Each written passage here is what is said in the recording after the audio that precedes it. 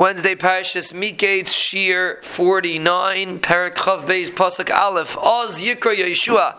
After Klal Yisrael, everyone got their Nachala. Yeshua called La Ruveni v'Lagadi v'Lachatzi Shevet Menashe v'Lachatzi Mata Menashe. He called Reuven and Gad. Vayomer Aleim, he told them, Atem Shemartem Es Kol Asher Tzivah Eschem. You fulfilled what you were mitzvah by Moshe Eved Hashem. Tishma b'Kaili l'Chol Asher Tzivisi Eschem. You listened to me and you followed what you were supposed to do. Lo Yazavtem Esachechem. You didn't leave your brothers, the other parts of Klal Yisrael that were fighting the war. So they fulfilled their job. Their job was to fight with Klal Yisrael, and they did it. Now the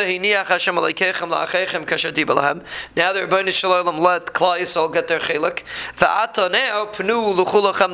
You could go back to your oyhel now. It's interesting. It's called an oyhel because they probably had mountain. They probably had houses over there. They built houses. But the pasuk says, "Go to your oyhel." Go back. Now you can have your nachla. You fulfilled your tanai. You came and you fought with Klal Yisrael. You can go back.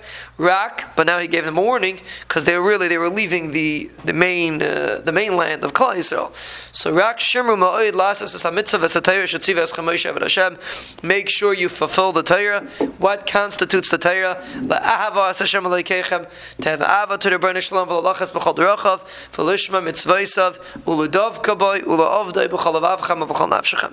That's the synopsis of all the mitzvahs HaTorah, and you have to make sure to keep the mitzvahs HaTorah. V'yevarchem Yeshua, he gave them a bracha. V'yishalchem v'yelchu el aleim, he sent them and they went to their oil. V'lachatzi shevet HaMenashe, to the Chatzi shevet Menashe nosan Moshe b'Bashan. Half of Menashe Moshe gave in the area of Bashan. He sent them with their brothers. Yeshua sent them in the west side, because on the other side of the Yarden. Yeshua sent them he sent them to their oil and he benched them. This is going to Chatzi Shevet Menashe. With many nechasim, shuva Allah aleichem, go back to your oil. Uvimikna rav ma'od, with a lot of cattle. Bechesef, uvizav, uvinachayshus, uvivarzel, uvislama, yistar b'ma'od.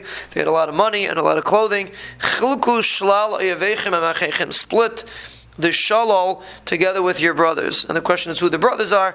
And the Mefarshim Rashi explains it means the ones that stayed behind to guard the cities. They were also considered, they also deserve, obviously not all members of Reuven, Gad, and Chatzi Shevet Menashe crossed the Yarden. Some of them stayed on the other side.